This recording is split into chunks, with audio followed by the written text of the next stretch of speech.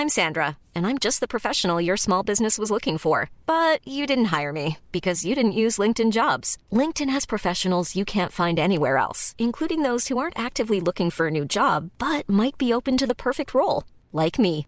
In a given month, over 70% of LinkedIn users don't visit other leading job sites. So if you're not looking on LinkedIn, you'll miss out on great candidates like Sandra. Start hiring professionals like a professional. Post your free job on linkedin.com/people today. Wow. Nice. Yeah. What you're hearing are the sounds of people everywhere putting on Bombas socks, underwear, and T-shirts made from absurdly soft materials that feel like plush clouds. Yeah, that plush.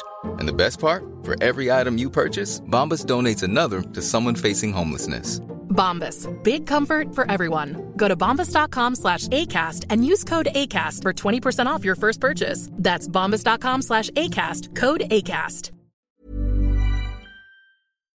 Not being happy that the person responsible for a hellacious turn of events didn't get their comeuppance, feeling as though a character's return cheapened their initial demise, or just rejecting the fact that things were wrapped up too nicely as the dust settled on a flick, are just a few reasons why each of these folks bit the dust in the testing stage. I'm Gareth from WhatCulture.com, and here are 8 movie characters who were killed because of test audiences. Oh, and major spoilers ahead. Number 8, Carter Horton, Final Destination. As it turns out, the first Final Destination's leading light, Alex Browning, was saved from the Grim Reaper by test audiences on 2 occasions. They just didn't want to let go. An ending depicting Devon Sawa's character being electrocuted to death, with Clea Rivers then giving birth to his son 9 months later, how convenient. And another presenting him being hit by a helicopter. Both didn't go down well with early viewers of the flick. But Alex's gain was unfortunately Carter Horton's loss in the end, as those who have sat through the film that kickstarted a whole horror franchise of unfortunate teens trying to evade death unsuccessfully know all too well at this point. Carter ultimately perished in the feature's closing scene. This sequence, which cost the studio millions to shoot post-test screenings, involves a massive neon sign splattering Carter in the middle of Paris just as the film cuts to black, resuming Death's plan in the process and leaving you second-guessing signage for many years to come. Number 7, Freddy Krueger, Freddy vs. Jason. Let's get the obvious point out the way early. Jason Voorhees undoubtedly carries the severed head of Freddy Krueger out of a lake, only for the latter to wink at the camera as the screen cuts to black and Freddy vs. Jason comes to a close. But as this was the last time we saw Robert Englund portray the iconic villain, and his head was not connected to his damn body, I am classing that as an out-and-out death on this list. Plus, this wasn't actually the original ending for the film either. Said initial conclusion would have seen Freddy's spirit possessing Jason Ritter's will, leading to a rather awkward moment as himself and Laurie celebrated Krueger's demise in bed. The sight of Freddy's infamous claws protruding through his fingers as Will became gradually more aggressive towards Monica Keena's character simply didn't go down well with audiences. Those in attendance hated the ending so much that the bodiless fiend being dragged out of the lake by his nemesis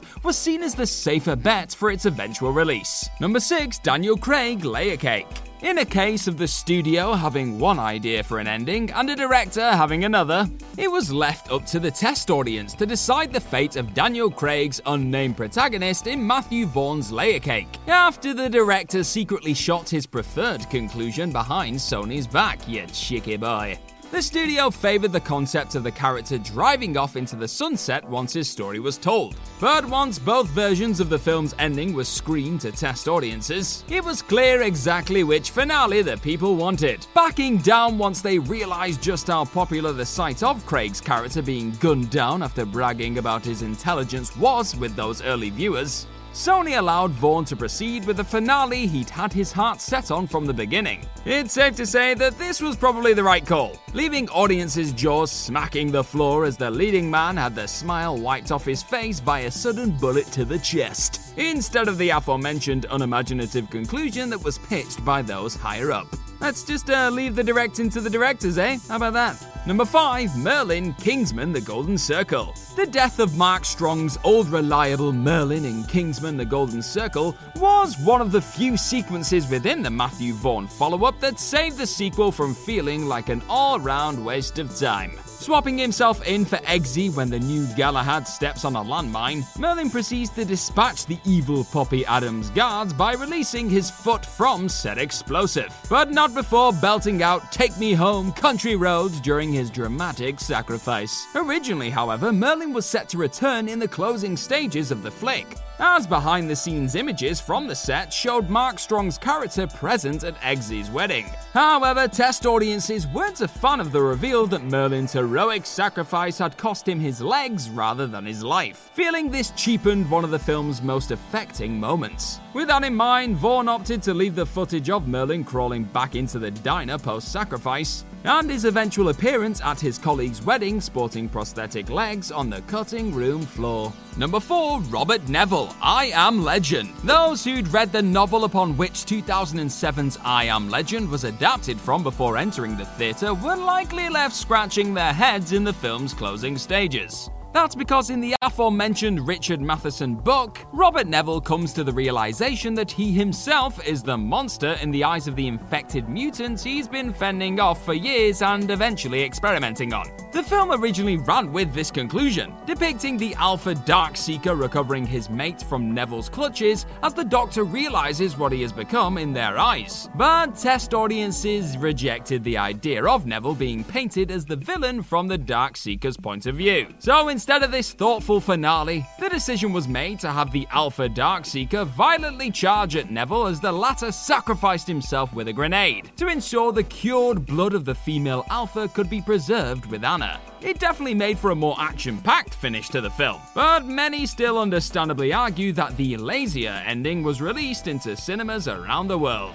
Number 3. Alex Forrest, Fatal Attraction. When it came to Glenn Close's Alex Forrest in 1987's Fatal Attraction, the increasingly obsessed and deranged character was always destined for a grim end. After Michael Douglas's Dan Gallagher has an affair with Forrest early in the flick, this decision comes back to haunt him as Alex resorts to gradually more drastic tactics to get close to and terrorize Dan and his family. Initially, Forrest's obsession eventually led to the character killing herself via slitting her throat with a knife handled by Dan, framing him for her murder. A tape found by Dan's wife, Beth, containing audio exposing Alex's threats to end her own life to Dan would eventually acquit him of said murder in the end, but audiences still weren't satisfied with her demise. So instead of having her take her own life, Alex was killed by Beth in a pulsating closing stretch which saw the home invader being gunned down in the bathroom. However, Close fought to retain the original conclusion as she personally felt. As revealed in the 2002 DVD commentary, it made perfect sense that her character would self-destruct and commit suicide. That being said, the actor did concede that the new ending likely helped make the film the success it eventually was, admitting it gave audiences a sense of catharsis seeing her character dispatched by Beth. Number 2. Roland Bishop, Juice. Much like Alex Forrest in Fatal Attraction, Tupac Shakur's Roland Bishop was doomed not to make it to the end of Ernest R. Dickerson's Juice either way.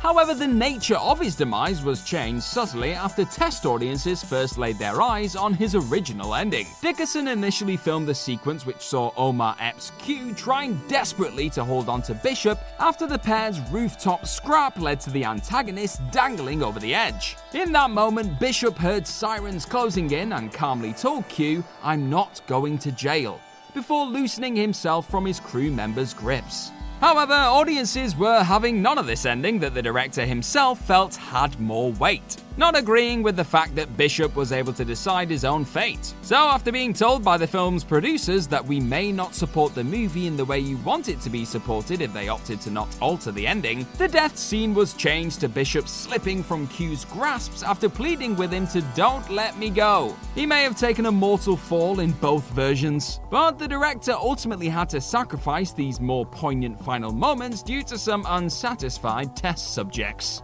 Number 1. Dr. Susan McAllister, Deep Blue Sea. It's very rare to see a test audience outright call for the death of a film's leading character. For the most part, this person is the driving force behind the feature they've been witnessing for the last 2 hours. So to see them bite the dust before the credits roll is usually a surefire way of pissing off the folks paying their hard-earned cash to take in your flick. That was definitely not the case for Deep Blue Sea's Dr. Susan McAllister though. The story goes the film's creators weren't expecting their audience to feel such a deep hatred towards McAllister as they did. In their minds, the person behind the experiment that saw the film's sharks eventually go on a rampage was the heroine of the story. Go figure. The audience clearly felt otherwise, with director Renny Harlin revealing that some test cards following the original screened ending revealed statements such as "kill the bitch." Harlin eventually decided on a quick one-day reshoot that would involve McAllister not surviving once she found herself in the shark-infested water late in the day,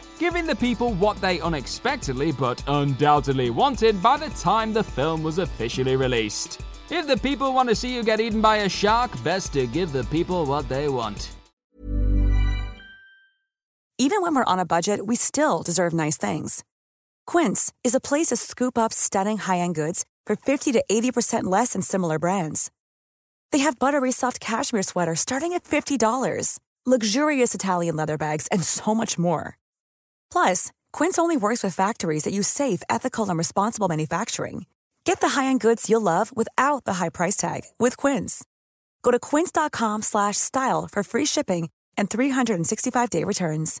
Imagine the softest sheets you've ever felt. Now imagine them getting even softer over time. That's what you'll feel with Boll & Branch's organic cotton sheets. In a recent customer survey, 96% replied that Boll & Branch sheets get softer with every wash. Start getting your best night's sleep in these sheets that get softer and softer for years to come. Try their sheets with a 30-night guarantee. Plus, get 15% off your first order at bollandbranch.com. Code BUTTERY. Exclusions apply. See site for details.